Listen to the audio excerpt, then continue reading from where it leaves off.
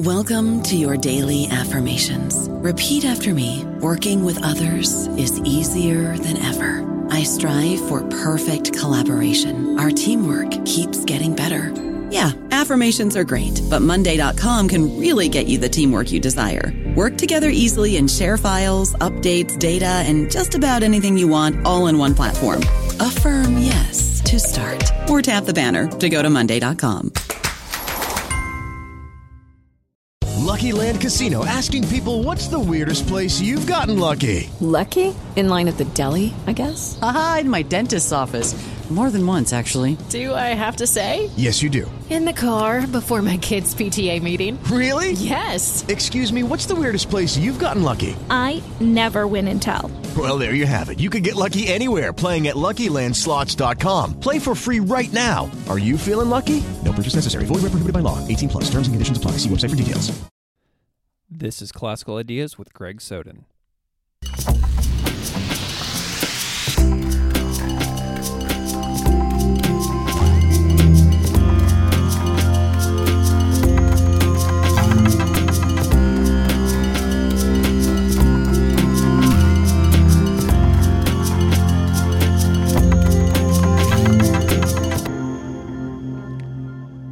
Welcome to Classical Ideas. This is Greg Soden. Every year that I've taught about religions, I spend a large amount of time teaching students about Israel, the history of the region, the lives of Palestinians, the significance of Jerusalem, the difficulties of archaeological research in the region, and I do my best to bring them perspectives from all sides of the long-standing disagreements over the borders of Israel, the wars that have plagued the area, and the fate of the Palestinians living inside the Gaza Strip and the West Bank. We talk about the border walls, security, settlements, the discussions of Judea and Samaria, the surrounding nations, and much more. There is an incredible amount of resources on this topic. In the class, we've read pieces from the book Being Palestinian, Personal Reflections on Palestinian Identity and Diaspora by Professor Yasir Suleiman, including a piece by Columbia, Missouri local resident Ibtisam Barakat. We watch Straddling the Fence, in which Thomas Friedman of the New York Times interviews people living on both sides of the West Bank border walls, including settlers and people walled into the Arab town of Qalqilia. We look at an overview of the history by Ezra Klein's Vox channel. We study the collaboration between scholars Dan Cohen-Sherbach and Dawood al-Alami. We have Palestinian guest speakers and Jewish Zionist guest speakers, two of whom have been guests on this show. We read the book of Genesis, describing the covenant of God and Abraham, and more. We debate the issue. The students obviously can't walk away experts studying the issue in 2 weeks, but they walk away feeling like they have a basic understanding of this topic that they can address in the coming years. And that matters to me. So I wanted to create an episode discussing Israel and Palestine with someone who doesn't really have a personally emotional stake in the situation, but who cares deeply about the situation. I wanted to talk to someone who cares about the peace process, but who cares about both sides in the peace process. And by saying that, I'm not saying that other people don't care about both sides. I also wanted to talk to someone who has a unique specialization to give the episode a bit more flavor than just going over the situation's talking points, which can be found in a lot of fine publications. So today's guest is Dr. Daniel Hummel. Dr. Hummel is a scholar, writer, researcher, and teacher of religion, politics, and foreign policy in the United States and the modern Middle East. He is currently a Robert M. Kingdon Fellow at the Institute for Research in the Humanities at the University of Wisconsin-Madison. Dr. Hummel is also a specialist in the concept of Christian Zionism and has a forthcoming book from the University of Pennsylvania Press entitled A Covenant of the Mind: Evangelicals, Israel, and the Construction of a Special Relationship. Dr. Hummel's unique take on the Israel-Palestine situation is tinted with his own expertise in Christian Zionism, and we discuss that issue in a lot of depth in this conversation as well. Dr. Hummel is also a contributor to the Washington Post in the Middle East Current Events section, which matters to me because he is engaged in the mainstream conversations on this topic. So without further delay, here's my conversation with Dr. Daniel Hummel from the University of Wisconsin.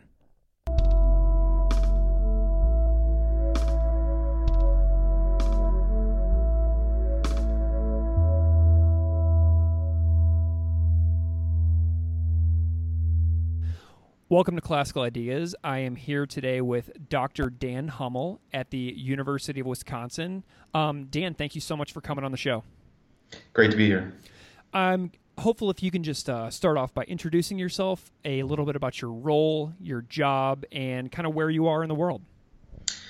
Yeah, well, thanks for having me. I am currently at the University of Wisconsin-Madison. I am at what's called the Institute for Research in the Humanities. And I just got my PhD in history from the University of Wisconsin a couple years ago in 2016. And I'm what is called a postdoctoral fellow. And postdoctoral means after the doctorate. And a fellow is someone who basically gets an office and gets a salary to write up their research that they did as a PhD student into a book. So I'm currently finishing a book on the modern Christian Zionist movement from 1948, which is when the State of Israel is established, up until the present.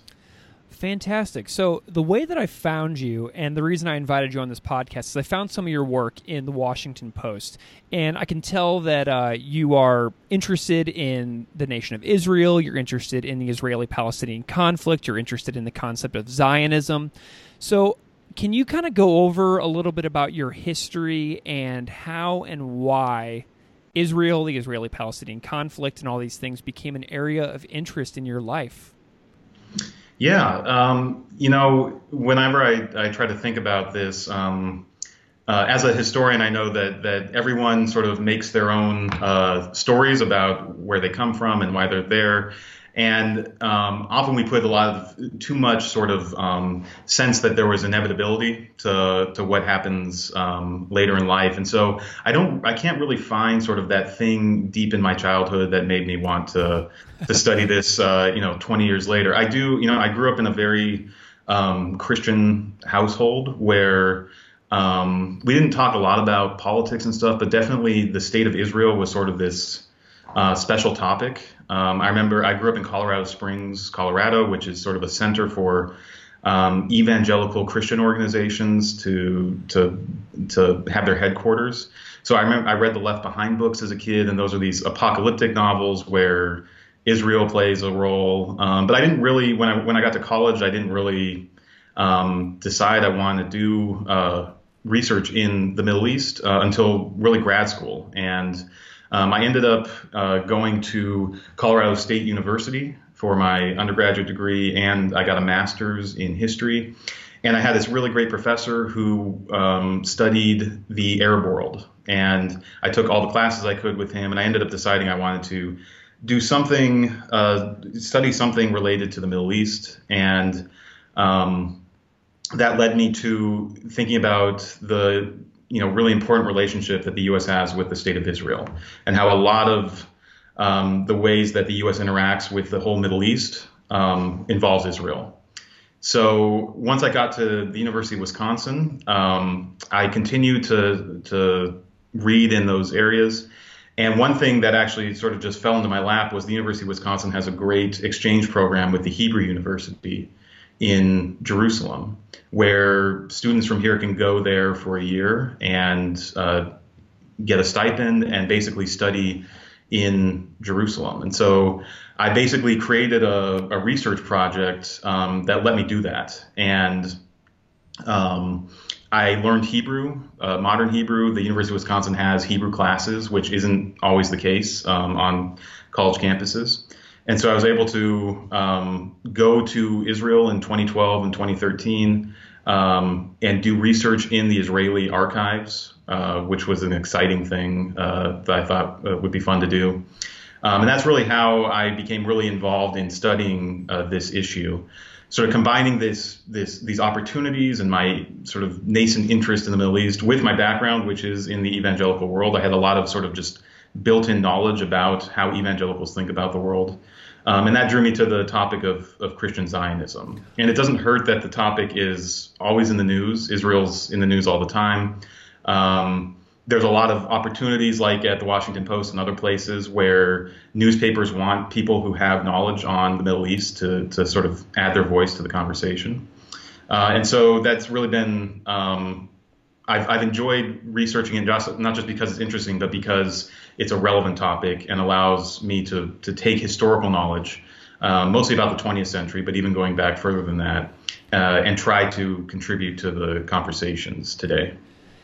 When you landed in Israel in 2012, what were some of your questions that you were seeking to pursue in the archives? Yeah, that's. I had a lot of questions about what Israelis thought about these Americans who were mostly Christian, who really liked Israel. And Israel is a very different. It's obviously on a different continent. It's a very different culture than the United States. And so I had a lot of questions about what they thought about American Christians. I was very much interested in, today we see a lot of evidence of American evangelical interest in Israel. Mike Pence, the vice president, is very open about supporting Israel based on his Christian faith. But if you go back 50 years, there weren't nearly as many evangelicals in politics, and certainly not evangelicals who were talking about the state of Israel. So I was interested also on sort of the history of how evangelicals introduced themselves to the Israelis and the Israeli government. And I was also, when you're in another country, you just sort of want to learn the culture. I wanted to know what it was like to live in Jerusalem. I wanted to see all of the religious sites. To travel around the country. Israel is a very small country, but it's also got a lot of diversity in terms of topography. There's forests, there's deserts, there's coasts, there's hilly areas like Jerusalem. So I also wanted to just know what it was like to live in that part of the world as well. Before we dive into some specifics and a lot of really in-depth stuff, I'm curious what your favorite spot in Israel is. Like, if you were there, where would you want to go first? If you landed in Israel tomorrow, where are you headed first? There's probably two answers to that.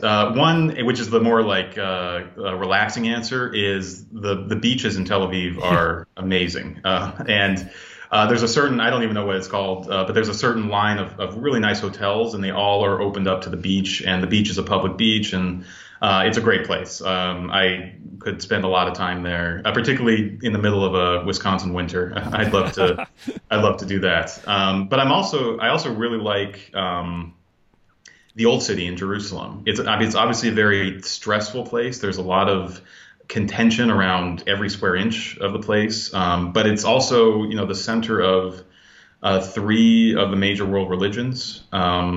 It's fascinating to meet and talk to people who live in the Old City. There's still plenty of people that live sort of within the walls of the city, and a lot of them are merchants that sell things to tourists. But there's children that go to school in there, and the Old City is divided into four quarters, and one of the quarters is the Jewish quarter, one is the Muslim quarter, and then there's two quarters that are different types of Christian faiths. But it's fascinating to just walk through, and you can sort of just in a couple seconds walk into a whole different religious culture. And so I really like that area too. And there's so many things.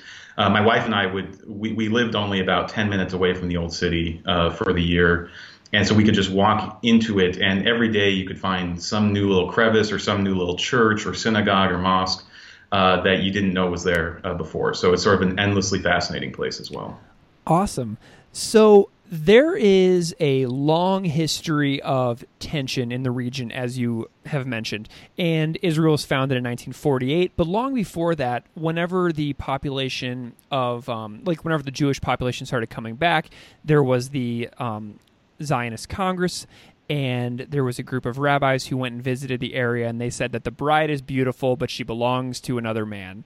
So there is a long history of tension in the region that has come to be known as the Arab-Israeli War or the Israeli-Palestinian conflict. So I want to do a sort of introductory discussion with you on an overview of the situation that you feel like everybody needs to know. So what are some of the most integral and important moments of the last 70 years in Israel that every person should know, in your opinion? Sure. As you mentioned, the conflicts in what we now call sort of the region of Palestine, which is a term that the Romans used for this area, go back a long time. But that doesn't mean that the same sort of dividing lines we have now have always been there. That's one of the things you learn as you go back in the history, is that there's a lot of times actually when most of the people in the region were at peace, or it wasn't such a center of political intrigue. But I would say the first real big event, particularly for the history of modern Israel, is in November of 1947, was the partition of Palestine, as it's called, which was voted on by the UN and passed. And that's where the UN basically said, because of a lot of reasons, but because of the large Jewish and Arab populations in Palestine, the UN decided to partition Palestine into a Jewish state and an Arab state.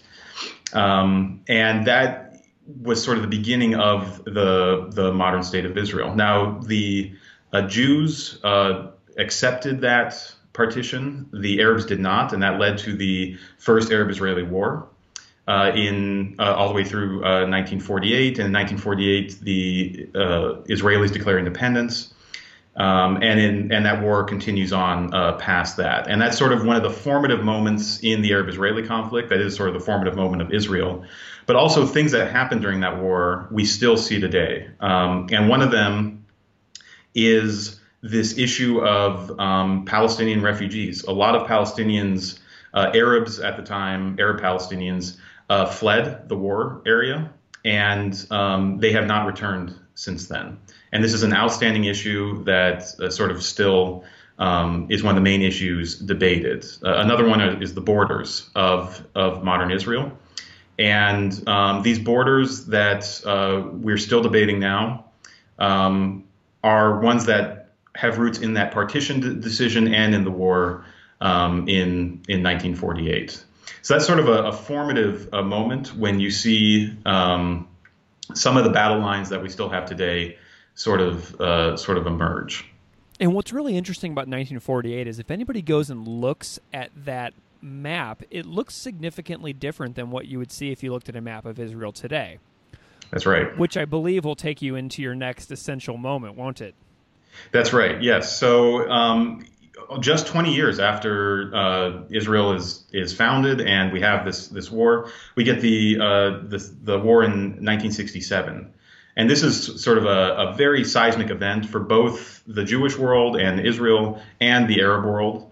And this is a war where it's a very short war. It's often called the 6-Day War because that's how long it actually took, and that's in June of 1967. And there's a lead up to the war, but the big takeaway is that Israel basically preemptively strikes the Arab countries around it, Egypt, Jordan, and Syria, and ends up, and they had reasons to preemptively strike. Egypt had cut off a sea route, and there was a lot of tension on both sides. But the result of the war is that Israel ends up occupying a lot of land. They occupy the Sinai Peninsula. They occupy East Jerusalem, which includes the Old City. They occupy the West Bank and the Gaza Strip, and a place up north near Syria called the Golan Heights. And these areas are occupied. They're still called the occupied territories. One area that Israel actually annexed was East Jerusalem. And so that's another big debate that people talk about today, and that actually the U.S. has recently weighed in on, which is who owns Jerusalem, or who gets to call Jerusalem their capital city. And both the Israelis and Palestinians claim Jerusalem as their capital city. And this is still sort of up for debate, but certainly the facts on the ground after 1967 make the city essentially Israeli, and it's integrated into the Israeli government. And this war also creates, it sort of builds off of that refugee issue. And with Israel occupying the West Bank, Israel is now occupying and overseeing hundreds of thousands of Palestinians. And these Palestinians aren't citizens of Israel, but they're also not citizens of any other country. And this is sort of the situation that at every generation of leaders thought that this situation would be resolved relatively quickly, but it has continued on and on and on. And so today we have millions of Palestinians in the Gaza Strip and in the West Bank who are under Israeli military control, and they now have in the West Bank their own semi-autonomous government called the Palestinian Authority, but they don't have full citizenship in any country, and that's been one of these another issue that we haven't found a diplomatic solution to yet either. So what is the significance of the wall, the Western Wall, in the 1967 war? Because I know that's a very important point as well for listeners. Yeah, so the city of Jerusalem, particularly the Old City, which is the part of Jerusalem that would have been around when, going all the way back to before the time of Jesus, when it was the capital of ancient Israel, and then certainly during Jesus's time. That old part of the city is considered by Jews to be sort of their eternal capital city. And the Temple Mount in particular, where the Israelites had their temple, is considered the holiest spot in Judaism. And so the Western Wall is a retaining wall from that old temple structure. And it's the only part of the temple structure that sort of has that's still around and that can be accessed by people. And so in 1967, when the Israeli troops sort of control this area, this is the first time, and this is how Israelis talk about it, this is the first time in almost 2,000 years that Jews have been able to go to this area and sort of pray or practice their faith in this area uninhibited by outside powers. So going all the way back to the Romans, all the way through, the Ottomans and the British and every other occupying force in the region, this is the first time that sort of Jews are able to go to their own holiest site and pray at it. And it's also a very important area for just Israeli nationalism as sort of a symbol of the Israeli state and the continuity that the state has with Jewish history going all the way back to the events in the Bible. Excellent. So we have, so far in our timeline, we've had from 1947 and 48 all the way up to the Six-Day War in 1967, where the Israelis essentially reclaim huge parts of Jerusalem and then take over these occupied territories in East Jerusalem, the Gaza Strip, and the West Bank. So is it all good after that? Obviously not. It's frustratingly doesn't move a lot, actually. I mean, there's definitely developments since then that are very important. Egypt and Israel make peace in the late 70s, which is the first time that any Arab state makes peace with the state of Israel. In the 90s, Israel signs an agreement with Jordan, and so there's a second Arab state that Israel is at peace with. But these other outstanding issues about the status of Jerusalem, about the borders, about what to do with Arab Palestinians, these issues remain unsolved. And if I could point you to just a third sort of big event or sort of period, if we go to the 1990s, we have the Oslo peace process, which is the attempt by not just Israel and the Palestinian leadership, But even the U.S. and a lot of countries are involved in this process, an attempt to create what's called a two-state solution, which is to create a Palestinian state alongside Israel, which is, you can imagine, goes all the way back to the original partition plan. This was sort of the ideal that a lot of people wanted from the beginning. And the Oslo peace process is sort of the process that both sides agreed to try to make this two-state solution work. And so one of the parts of that is to create a Palestinian Authority, which basically will be, in the thinking, the proto-government of a Palestinian state. And then the actual boundaries and borders of the states would be sort of decided as Israeli troops pulled back from different parts of these occupied territories. And this is the same process that we still sort of are working in today. That Oslo peace process broke down in the late 1990s and early 2000s. And then there was another attempt during the 2000s called the Roadmap to try to sort of restart these issues. The Obama administration tried to do their own version of a peace process, but we're still in that process, and there hasn't been any sort of advancement. I was watching a documentary made by Thomas Friedman from the New York Times called Straddling the Fence, where he goes and interviews people living on both sides of the border walls in the Gaza Strip, in the West Bank, and in mainland Israel. And he asked young Israelis about the roadmap. And one of the young people in the video said, "Roadmap to where? Nobody knows." It was a really interesting moment. One of the things I'm really curious about, and this is something that I've taken on sort of a nerdy interest in recently, is the role and importance of President Jimmy Carter in Israel. And I think that this is something that a lot of people need to be reminded about, because he spent so much time in his presidency and his one term on the issue of Israel. What is the significance of Carter in this entire situation? Yeah, so definitely when Carter was elected president in 1977, I don't know if many people thought this would be sort of the issue that he spent a good deal of his presidency focused on. And he certainly didn't really have the credentials. I mean, he was the governor of Georgia. He had been to Israel, I think, once before being president, but he didn't have like a long-standing passion for this issue. But he ended up really seeing himself as a peacemaker, and Carter is a very strong Christian, and he really internalized those commands by Jesus to try to make peace with your enemies.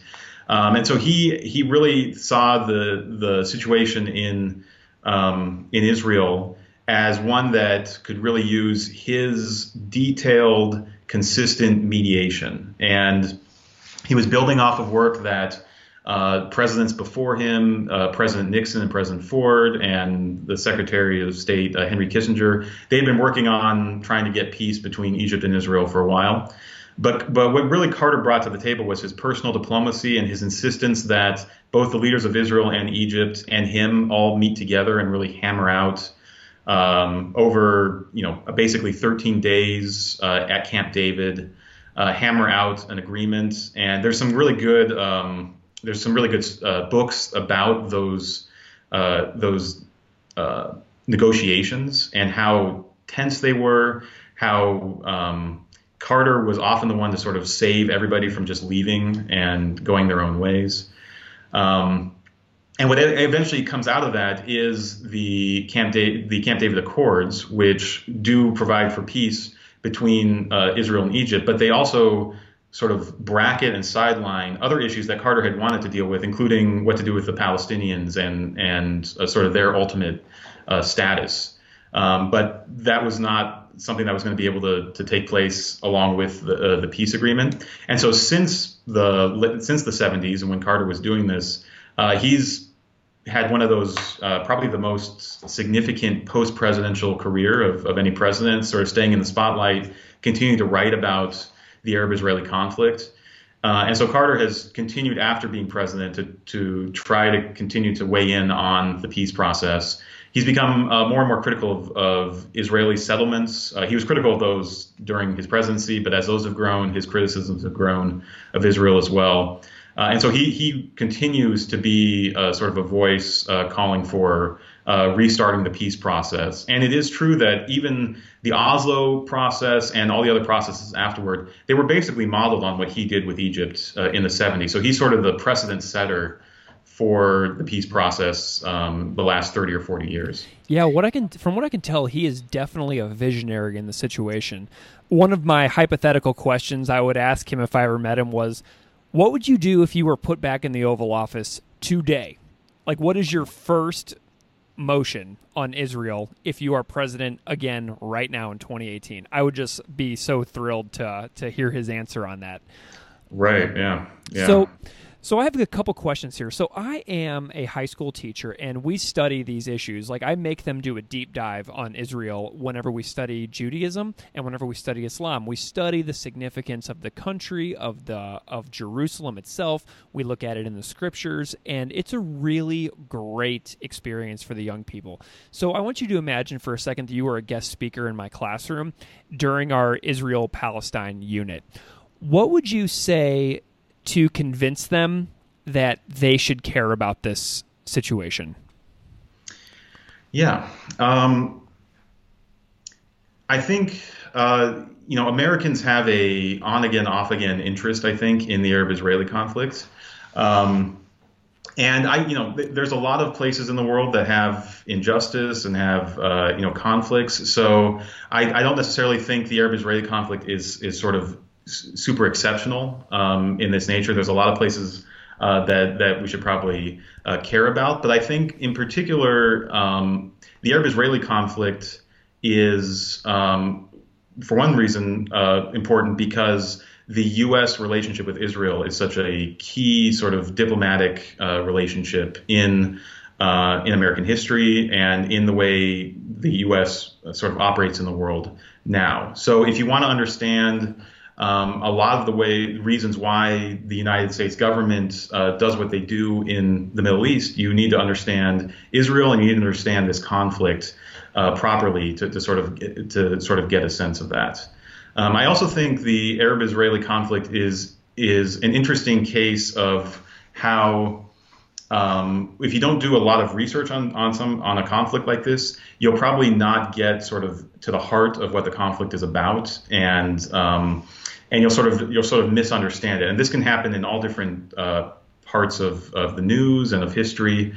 But sort of like one thing that I always try to convey to people when talking about the Arab-Israeli conflict is that it's not actually all about religion. And in fact, we tend to think of this part of the world totally in religious terms as sort of I even talked about it as the center of these three great faiths. But the Arab-Israeli conflict is a lot about issues that transcend the location. It's a lot about nationalism. It's a lot about territory. It's a lot about rights and borders and feelings of security and justice.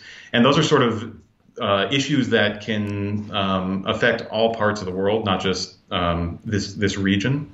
And so it's an interesting case study and an interesting way of trying to understand not only how do these conflicts sort of continue to go and why can't people come to an agreement, but also how do Americans in general sort of understand these other parts of the world in relation to themselves.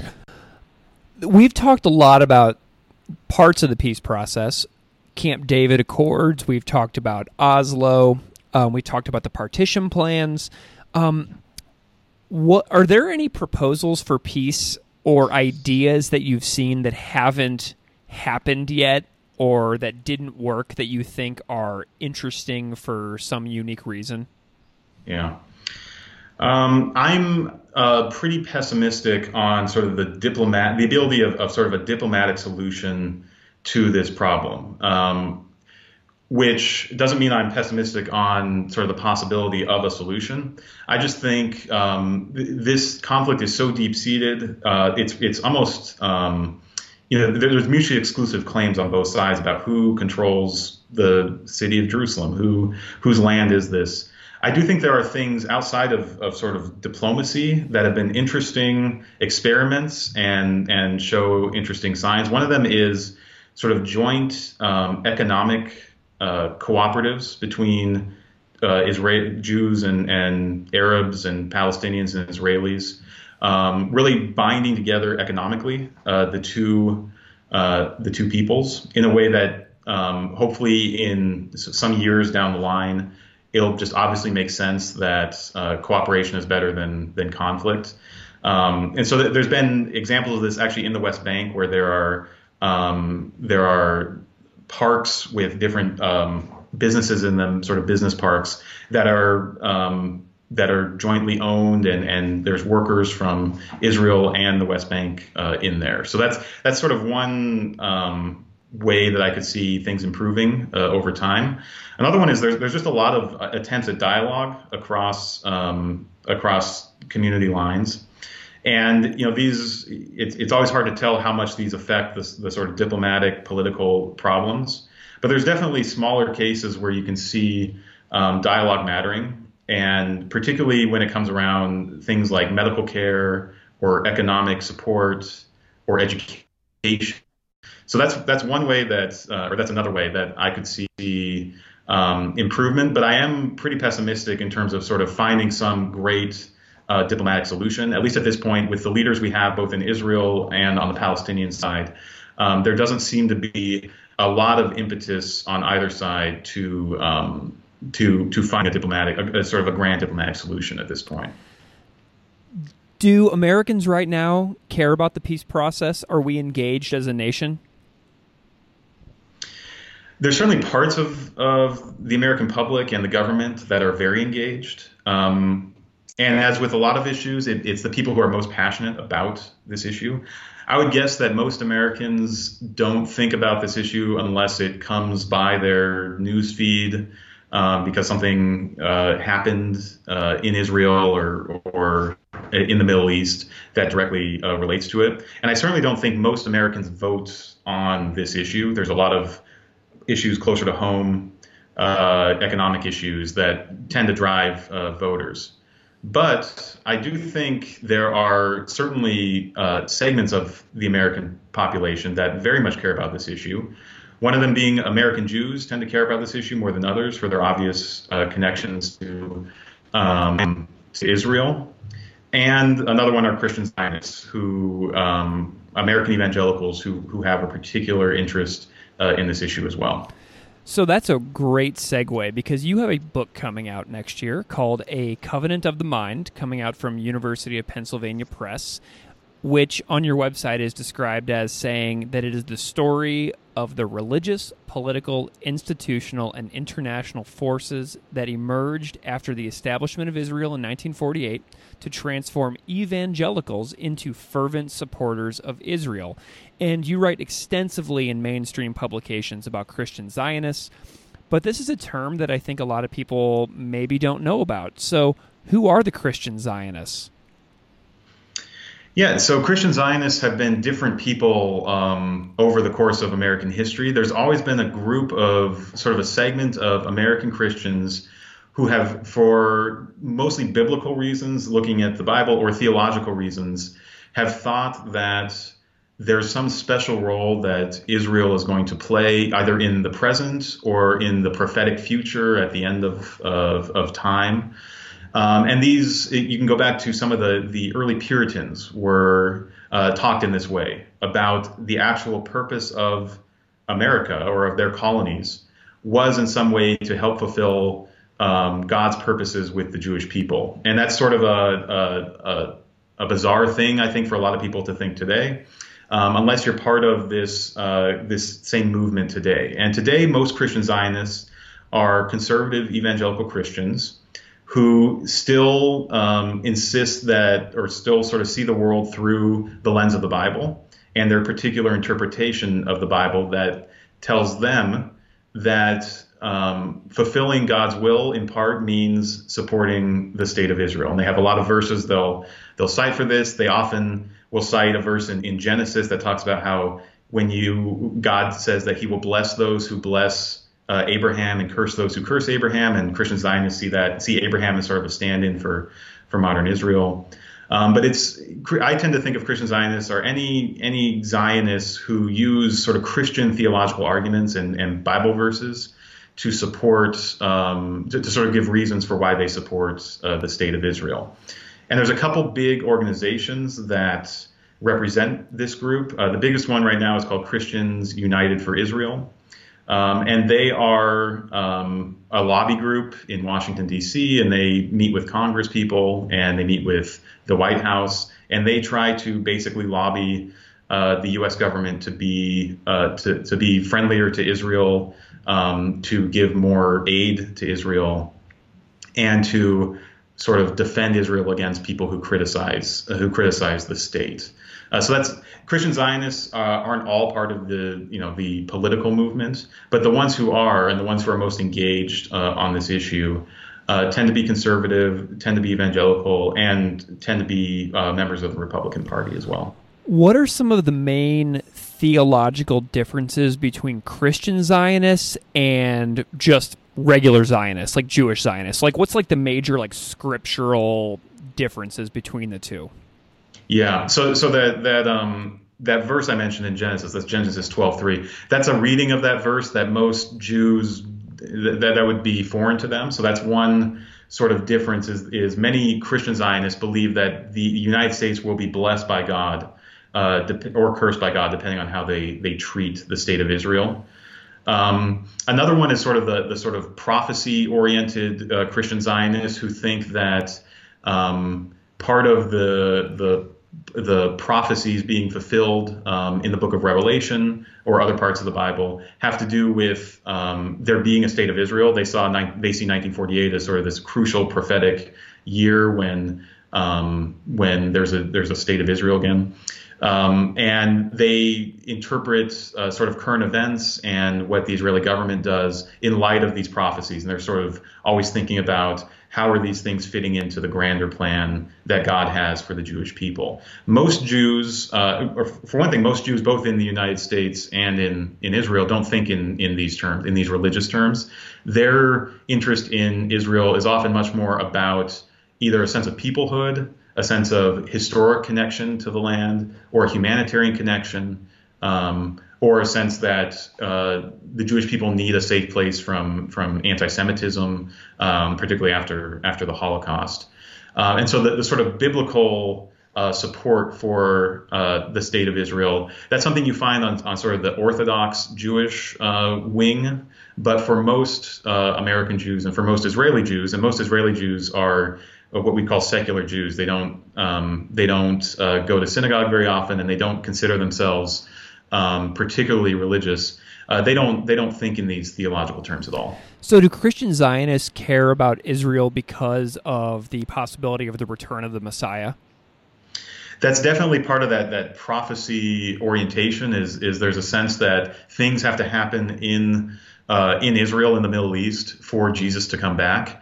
And I would say that's widely held by Christian Zionists. The only thing and one of the things I try to show in the stuff I write is that's not the only reason they're doing it. And that's when you're an outsider and you're not spending a lot of time sort of reading all their literature and everything they say, we can tend to sort of boil down what Christian Zionists are doing as basically trying to court the end of the world by supporting Israel. And certainly there are people who do that. But I definitely see a sort of more long-lasting interest in Israel that has to do with that blessing theology I mentioned, also has to do with a sense of Christian guilt over how Christians historically have treated Jews and have persecuted them whenever they've been in Christian societies.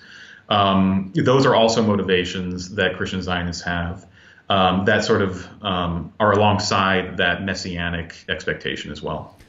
That's really interesting. So I'm going to tie back to our conversation from earlier when you said that in Old City Jerusalem, there are two quarters that are considered Christian in the Old Town. And whenever we study the Israeli-Palestinian situation, my students are always curious about the role of the Christians in Israel.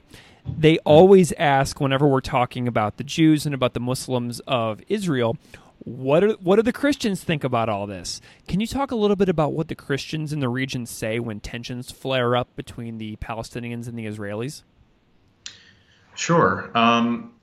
One thing to just keep in mind is that the Christian population is very small in in Israel and in the West Bank and in the Middle East entirely. That's one of the sort of sad trends that we see in the Middle East, is that the Christian population overall has really declined, mostly due to people leaving the region because of persecution and wars and violence, but also for other reasons as well. But in Israel, there are 20% of Israelis are Arab, which a lot of people don't recognize either, that they have a very large Arab minority.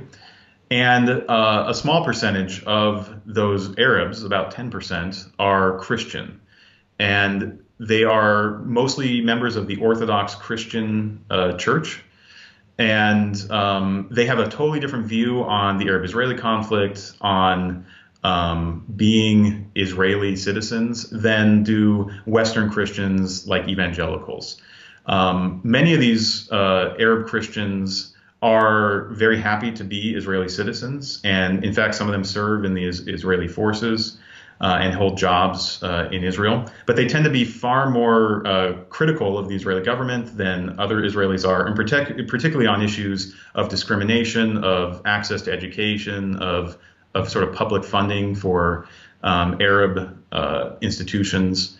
So they tend to be sort of a voice that is both supportive of the Zionist project in a way, though many of them feel like outsiders to a state that basically, if you think about Israel, you always think about it being a Jewish state. A lot of the symbols of the state are Jewish, and these are Arab Israelis who sort of feel outside of the mainstream. There are also a lot of Palestinian Christians who live in the West Bank and the Gaza Strip, and they tend to be a very beleaguered minority. They are obviously not the favorites of the Israelis, but they're also a religious minority within Palestinian society, as most Palestinians are Muslim. And so they, depending on who you talk to, there's many factions and many groups and many different traditions in the Palestinian Christian community as well. They tend to be very critical of Israel as well, but they're also very fearful of Islamic extremists as well. So they're stuck in a hard place. And then there's also a third group in Israel of Christians, which are what we call Messianic Jews, or Jewish converts to Christianity. And they make up a small population in Israel as well. And they tend to be very, very pro-Israel. And they don't really interact with Arab Christians very much. But they have their own set of issues about being a religious minority in a state where Judaism is the predominant religion as well. And so a lot of their issues and the things they bring to the political debates are about sort of discrimination based on religion and related issues like that. So there's a lot of different small Christian communities in Israel and in the region. And I think one of the main ways you could generalize it is they're in very precarious positions, each of them. And so they often are sort of thinking through these issues, understanding that they are always they're sort of minorities, always having to think about how they relate to the larger political powers in the region or in the country. That definitely just filled in a lot of gaps in my own knowledge as well, because whenever my students ask me that question, I always feel terrible and guilty that I can't answer it adequately, so now I actually have a resource to draw upon for my own further investigation. So I appreciate your answer a lot as a teacher. Great. So why does studying the geopolitical effects of this region on the world matter? What is the future of this? Yeah, well, I'm a historian, so I hate prognosticating about the future. But I certainly think the Middle East is very important. It's been the most important sort of region for U.S. foreign policy going on, at least back to the 1990s and sort of the post-Cold War period. And so there's just a lot of interests and resources. You think about the role of oil in modern America, There's just so many major issues that intersect with the Middle East that it's hard to really understand how Americans have conducted themselves in the world without understanding what they've done in the Middle East. I also think, though, sort of particularly studying how religion operates in the Middle East and how it operates around the world in terms of how societies and nations relate to each other. Religion has become a much more prominent topic that scholars talk about, that historians talk about, since particularly 9/11 for Americans, when religion really intersected with foreign policy in a very tragic way, in a very obvious way. And a lot of the scholarship, a lot of the sort of research on international relations in the last 20 years has talked about how religion is actually a very important force in how people understand who they are, how people understand how their nation should act in the world. And this is an appreciation in a way that, particularly during the sort of the 70s and 80s and even into the 90s, a lot of scholars and a lot of researchers assume that religion actually wasn't sort of a core part of what diplomats and policymakers thought about when they thought about foreign policy. So there's a recognition that this is important, and for that very reason, I guess it's a good reason to study it and to understand that most of the world, most societies are dominated by one religion or the other, or dominated by a fracture in their communities over a religion. And so it's important to take that seriously and not just assume that those divisions and those conflicts are about something else, but that they're actually about differences in belief and everything that goes with that. And the hope is, in part, that by studying religion and understanding why people believe what they believe and what those beliefs entail, that we can think of new ways to imagine relations between peoples, relations between countries, besides thinking of just sort of clashing differences between Muslims and Jews or Christians and Muslims, and try to think about new ways of relating that don't necessarily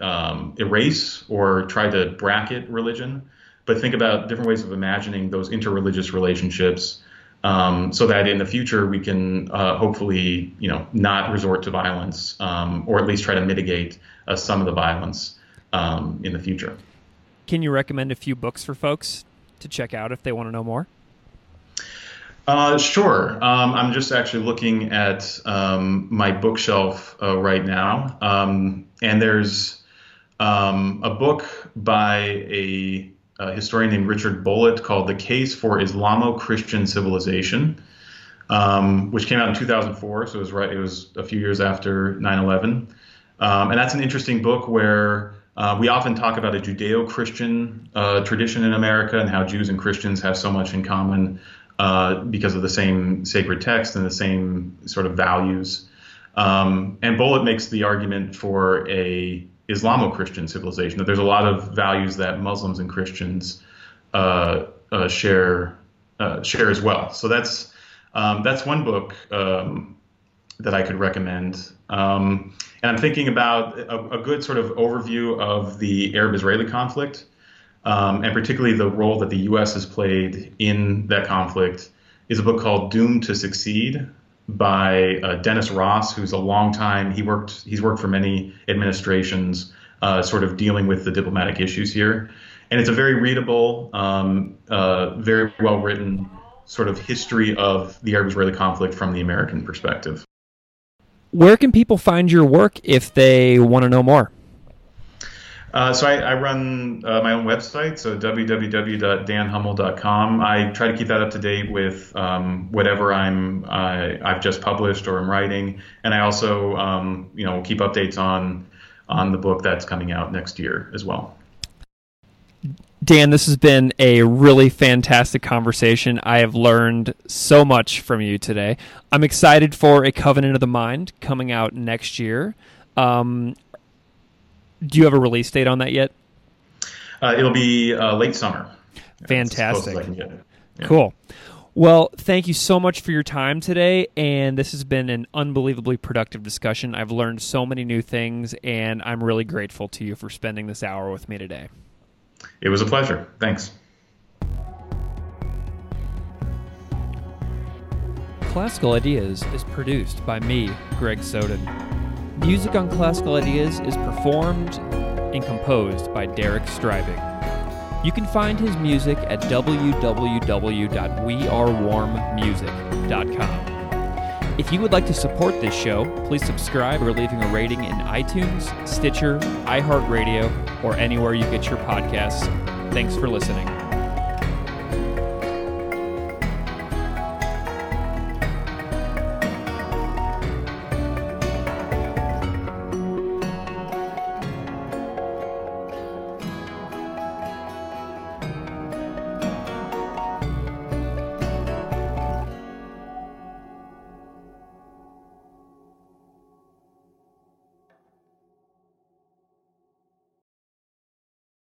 Hello, it is Ryan, and I was on a flight the other day playing one of my favorite social spin slot games on ChumbaCasino.com. I looked over the person sitting next to me, and you know what they were doing? They were also playing Chumba Casino. Coincidence? I think not. Everybody's loving having fun with it. Chumba Casino is home to hundreds of casino-style games that you can play for free anytime, anywhere, even at 30,000 feet. So sign up now at ChumbaCasino.com to claim your free welcome bonus. That's ChumbaCasino.com and live the Chumba life. No purchase necessary. VGW. Void where prohibited by law. See terms and conditions. 18+.